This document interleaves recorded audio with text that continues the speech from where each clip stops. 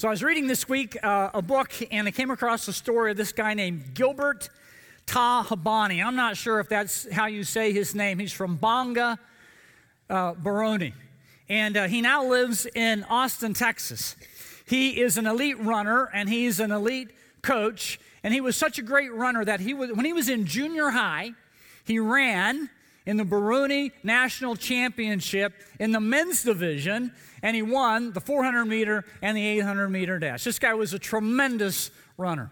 He was also a member of the Tutsi tribe, and there was a competing tribe, and one day at his high school, he saw some commotion going on, and the people from this competing tribe came, and they took all those in his tribe, and they killed a lot of them, and they beat more of them, and then they took all the ones who were still alive and put them in a building and started the building on fire.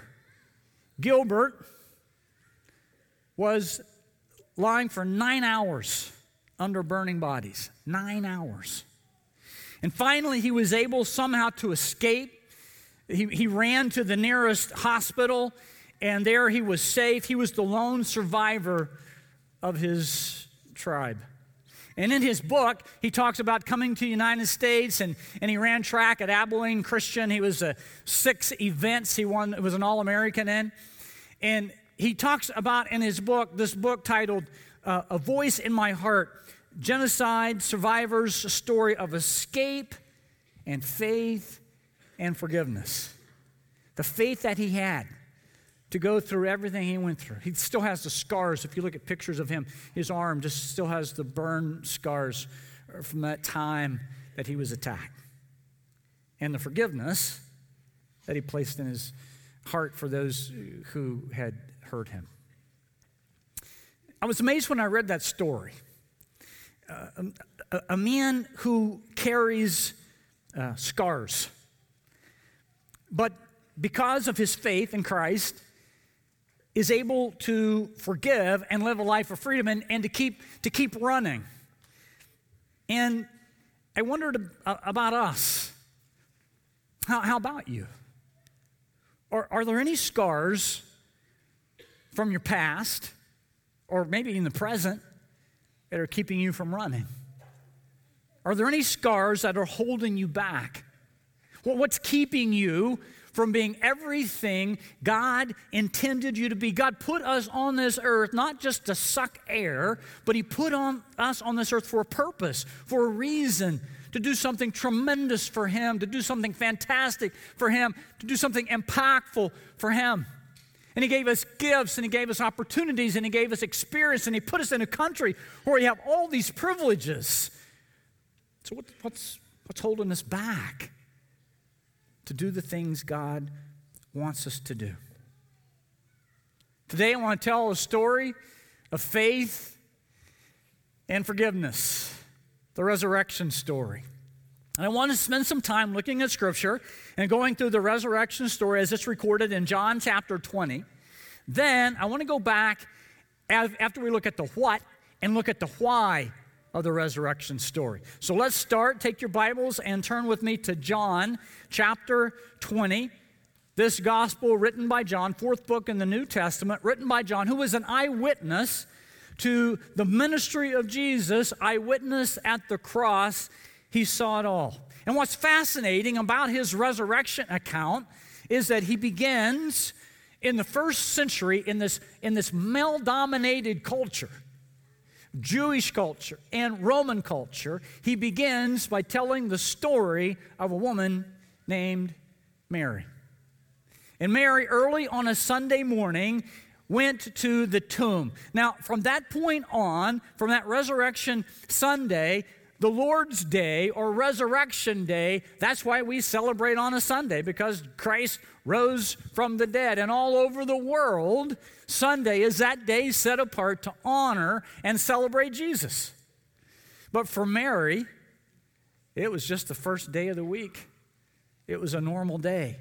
And she came to anoint the body of Jesus with burial spices. Mary was from this city right here by the Sea of Galilee. This is the northern part of Israel. Galilee is the northernmost province. And she's from this sea named Magdala. That's where she gets her name, Mary Magdalene. And we don't know a lot about Mary. The story's not told, but we know that at some point in her life, she got involved in the occult. And at some point, she was possessed by 7 demons. Think about that. Think about the torment that would have been going on in her life. Think of the life she lived being possessed by these 7 demons. And then one day, Jesus was in the area. He spent most of his ministry up in that northern part of Galilee. About 2 of his 3 years of earthly ministry was spent in Galilee. And one day, he met Mary Magdalene. And he changed her life.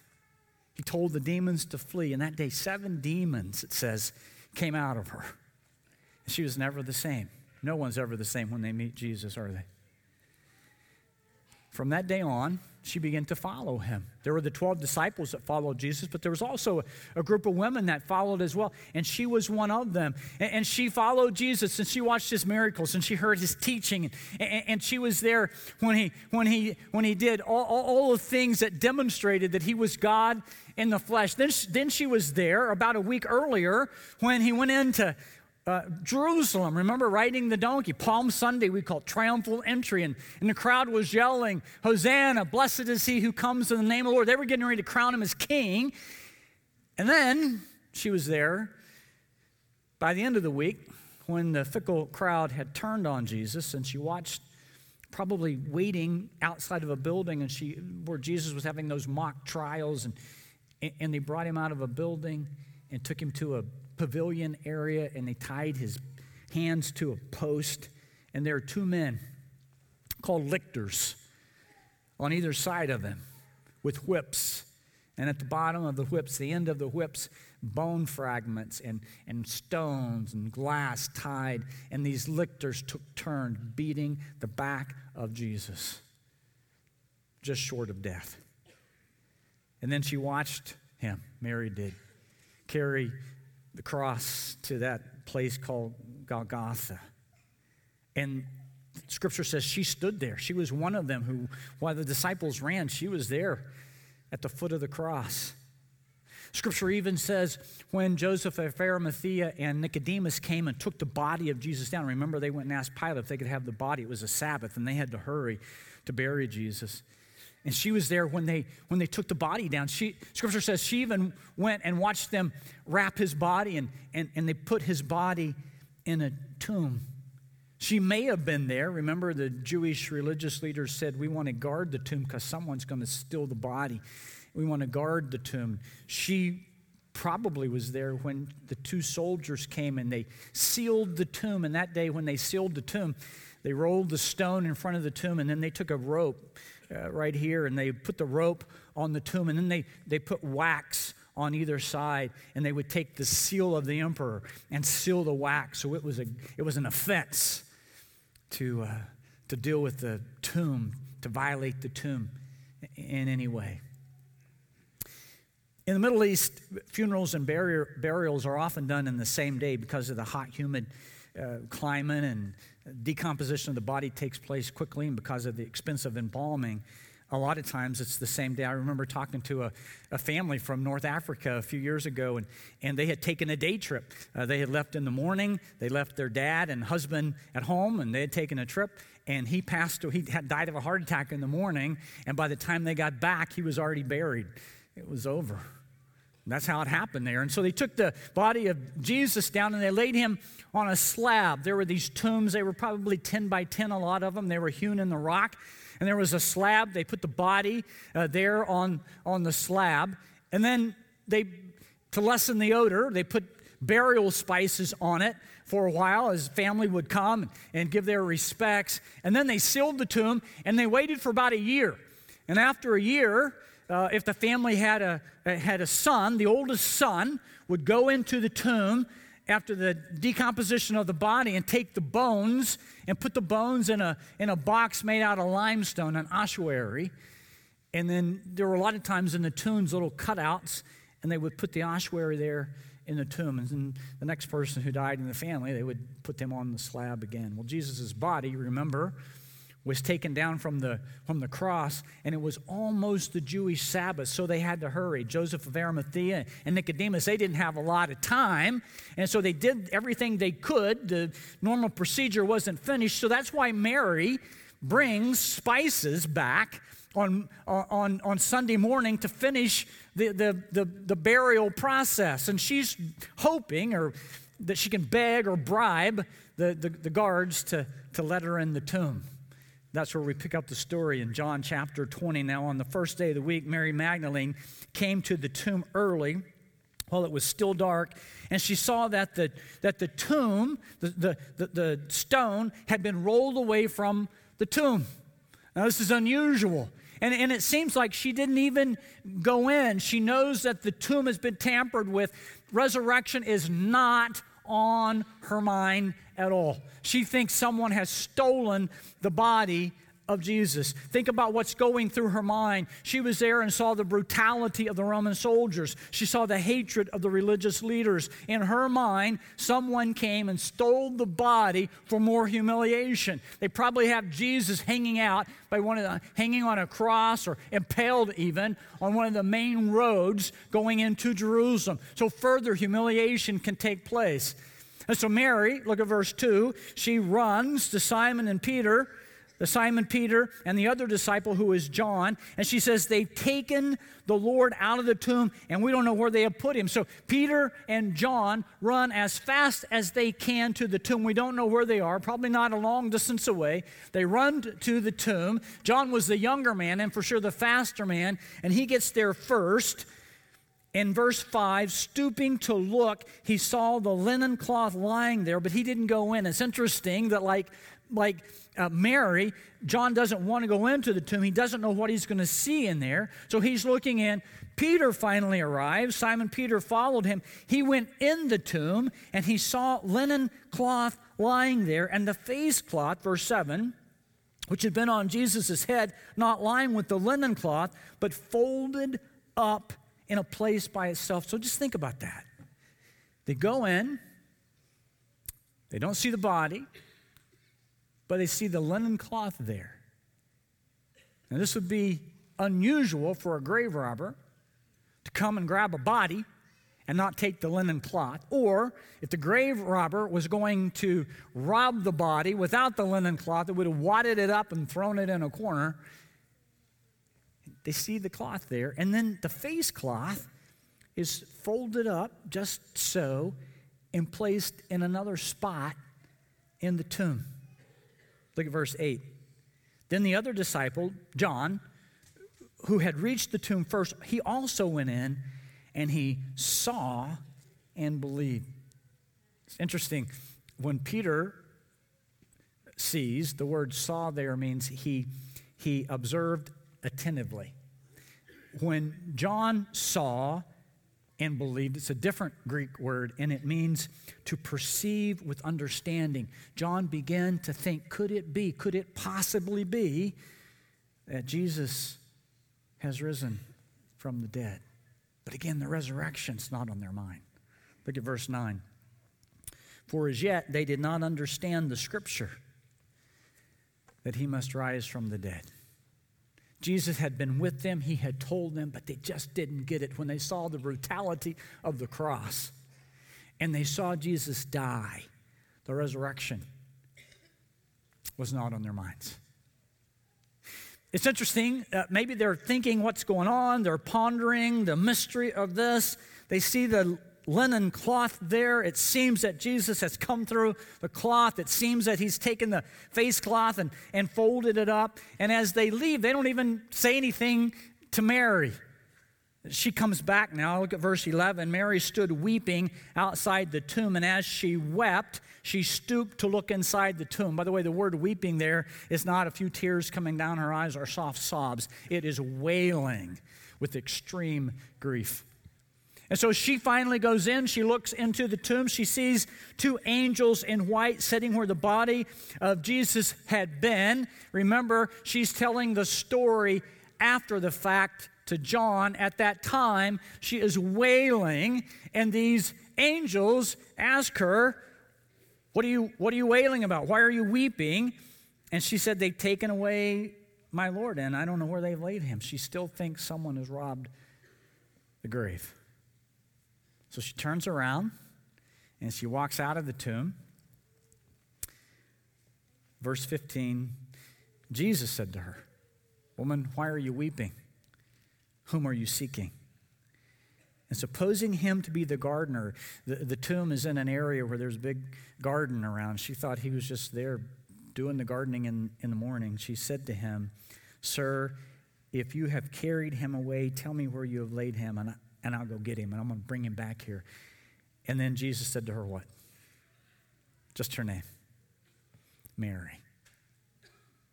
And she turned and said to him in Aramaic, Rabboni, which means teacher. Just her name. In John chapter 10, Jesus likened himself to a good shepherd. And he said, "My sheep hear my voice, and I know them, and they follow me, and I give them eternal life, and they will never perish, and nothing can snatch them out of my hand." And when Mary heard Jesus say her name, she knew it was him. If you're a believer, do you remember that day when Jesus said your name? And he called you to himself, and he caused you to trust in him alone as the only way to have an eternal relationship with the living God? Mary must have grabbed onto Jesus in her wailing turning to extreme joy. She grabs onto Jesus because Jesus says in verse 17, "Do not cling to me, for I have not yet ascended to the Father." Now, Jesus is not saying, "Don't touch me." He's going to tell Thomas later on. Remember doubting Thomas? He appears to Thomas and he says, "I want you to touch me. I want you to touch my hand. I want you to see the nail prints here in my hands. I want you to see the wound in my side. I want you to touch me." So he's not saying, "Don't touch me." He's telling Mary, "Don't cling to me." He's telling Mary that I'm going to ascend to the Father, and you're not going to be able to follow me in my physical presence anymore. There's going to be something different that happens. He'd already promised the Holy Spirit was going to come. They didn't get it yet, but he's saying, "Mary, you're going to have a relationship with me in a different way from now on," like all believers are. We don't get to see Jesus physically, but we know him, that he lives within us nonetheless. And Jesus tells her, "Go tell the brothers, go tell the disciples, I am ascending to my Father, to your Father, to my God and your God." Mary Magdalene went and announced it to the disciples. "I have seen the Lord," and that he had said all these things to her. By the way, this is the first of 11 post-resurrection appearances. 11 times Jesus showed himself alive to the disciples. Remember, the resurrection wasn't on their mind until they saw him alive. We're going to stop there in our story today, but in the next weeks, we're going to be talking about those post-resurrection appearances all the way to the ascension. But we're stopping there today. That's the what of the resurrection. That's the what. Now, let's talk about the why. If you have a resurrection, what do you have to have? Someone who's dead, right? So the question is, why? That's the real question of the resurrection. Why did Jesus have to die? And we could talk a lot of theology and we could do a lot of things, but to put it as simply as I possibly can, the reason Jesus had to die was sin. The sin in every human heart. The Bible says that all of us have sinned and fall short of the glory of God. And when we think about sin, our mind goes to things like, things that make the paper, like murder, right? And adultery, and lying, and stealing, and those big things. And then right after that, those are the hard sins we think about. And then right after that, we think about maybe some of the softer sins, the not so bad sins like gossip, like greed, like materialism, softer sins. And then there's the hidden sins that no one sees, our desires, and our thoughts and our motives. And we break them up into different categories. But God says sin is sin. Sin is missing the mark. All sin is against him. All have sinned and fall short of the glory of God. We like to compare ourselves to others, right? So I know I'm not perfect, but at least I'm not as bad as the person down the street. We compare ourselves to others, and we just kind of hope God grades on a curve at the end. I've been listening to some podcasts, great podcasts about the empires of the world. And it starts with the Assyrians, and those guys were brutal. These kings like Tiglath-Pileser and Shalmaneser and a guy named Sargon. I mean, they had great beards. They had great braided beards, and that's cool. But they were brutal rulers. And the Assyrians would come in and to decimate their enemy, both physically and psychologically. They would take men and they would skin them alive. And then they would wallpaper their palaces with skin, so that when you went in to see the king, you thought, oh my goodness, I don't want my skin on the wall. They were brutal. But then the Babylonians came, and they were brutal, but they weren't as bad as the Assyrians. And so people were saying, man, we welcome the Babylonians. They're brutal, but they're not as bad as the Assyrians. And then the Persians came. And Cyrus, remember the King Cyrus, he came and in Ezra and Nehemiah, he says, all the deported people, go back to your lands and reestablish. He let them go back and build the temple. And so he was brutal, but man, he wasn't like the Assyrians, and he wasn't like the Babylonians. He was bad, but he wasn't as bad as them. And that's how we think of life. Compare. That's how we think of our own life. We're not as bad as the next guy. So let me ask you this. What if we had a machine of some sort, and we could hook it up to your brain, and on all these screens behind me, we could show all your thoughts, all your desires,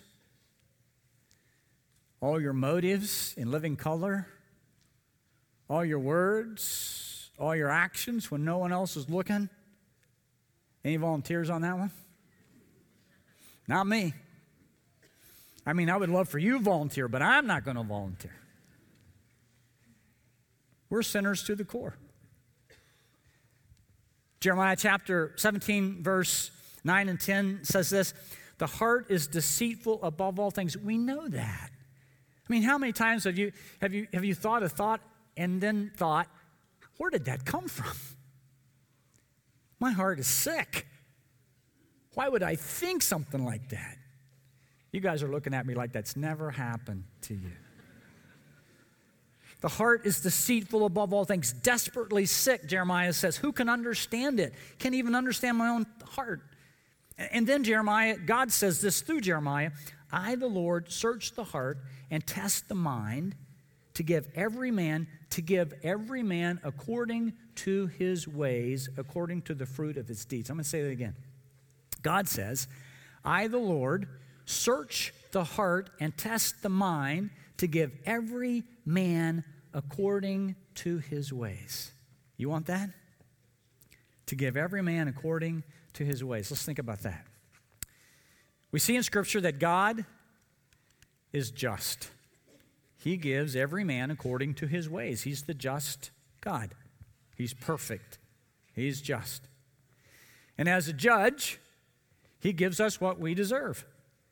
The Bible says the penalty of our sin is death. Not just physical death. We'll all experience that, but eternal death, eternal separation from God. So God judges us. His wrath is poured against, the penalty of sin is poured against us. He's just, and we are sinners, and we are declared guilty, and so his wrath on sin is poured on us. And the Bible talks about that as being hell. The Bible doesn't blink an eye. Jesus said many times that's hell. That's eternal separation from God, experiencing God's wrath for eternity. That's pretty bad news, isn't it? But here's the good news. Jesus came. And when we trust in Jesus as the only way, not a good way or one of the many ways, but as the only way, the one who was fully God, fully man, the perfect one who paid the penalty for our sin, when we trust in Jesus, the wrath of God is poured on him. That's why Jesus died. Jesus died for your sin and my sin. And so the wrath of God is poured out on Jesus, and we trust in Jesus as the one who took that penalty for us, who paid the penalty of death for us, and we're covered. We're protected. We are declared not guilty, not because of what we have done, but because of what Jesus did for us. Jesus died on the cross, and the penalty of sin was appeased. The wrath of God was poured on him. When Jesus said, "It is finished," he said, paid in full. Your sin and my sin and the sin of the world. Paid in full. And Jesus died. And then, as God's stamp of approval to say, the death of my son takes care of the sin of the world, what did he do? We celebrate it today, right? He raised Jesus from the dead. So I want to ask you a question. The choir's going to come, and we're going to close in a last song. But as they come, I got to ask you a question. Do you know for certain, I'm not asking an if or maybe or I hope, but do you know for certain that you have trusted in Jesus Christ alone? Not as a good way, not as one of the many ways, but as the only way to have a relationship with the living God. Do you know that for certain? Let me ask you a follow-up question. If you died right now, you may not agree with everything I said today, but we can all agree with this one, right? You're going to die. We're going to die. And if you died right now, do you know without a doubt, not a maybe, not a hope, not I'm going to hope my good deeds outweigh my bad, but I know for certain that I would stand before the living God. I know for certain that I've trusted in Jesus Christ, and because of Jesus, not because of anything I've done, but because of Jesus, I've been declared not guilty. Do you know that for sure? Man, that's the question of Easter. What I'm going to do right now is a prayer, and I want to be careful doing this because I don't want anyone thinking, oh yeah, I prayed a prayer, and now I'm in. But I want you, if God's working in your heart, and you know if he is, to use this prayer simply as a guide. It's between you and God, just as a guide. And I want to lead you in this prayer if you'd like to trust in Christ. And then, if you do that, I'm not going to have you stand, I'm not going to have you raise your hand, but we would love to walk with you and to help you get started on this journey. So let's pray together. Father, I stand before you as a sinner. I am guilty. I can't run and I cannot hide from you. I know that my heart is desperately wicked. I can't believe some of the thoughts I think, the desires I have, the impure motives that cause me to do even good things. Father, I know that my sin separates me from you, the eternal God, the just judge, the perfect Father. I know that whatever I would try to do, go to church, go through a confirmation process, whatever I would try to do, give money away, be a philanthropist, good deeds, whatever those good deeds are, Lord, I know that none of them will buy a relationship with you. or earn a relationship with you. And so right now, I trust in Jesus. I trust in Jesus as the one, the only one, God in the flesh, who came and died on a cross for my sin. He took your wrath on him, so I didn't have to. Right now, I trust in Jesus as the one to protect me, to give me eternal life, to place me in eternal relationship with you, to allow me to have this life of faith, this life of forgiveness, to allow me to run hard for you, to allow me to live a life on this earth that makes sense, that makes an impact, that leaves a legacy.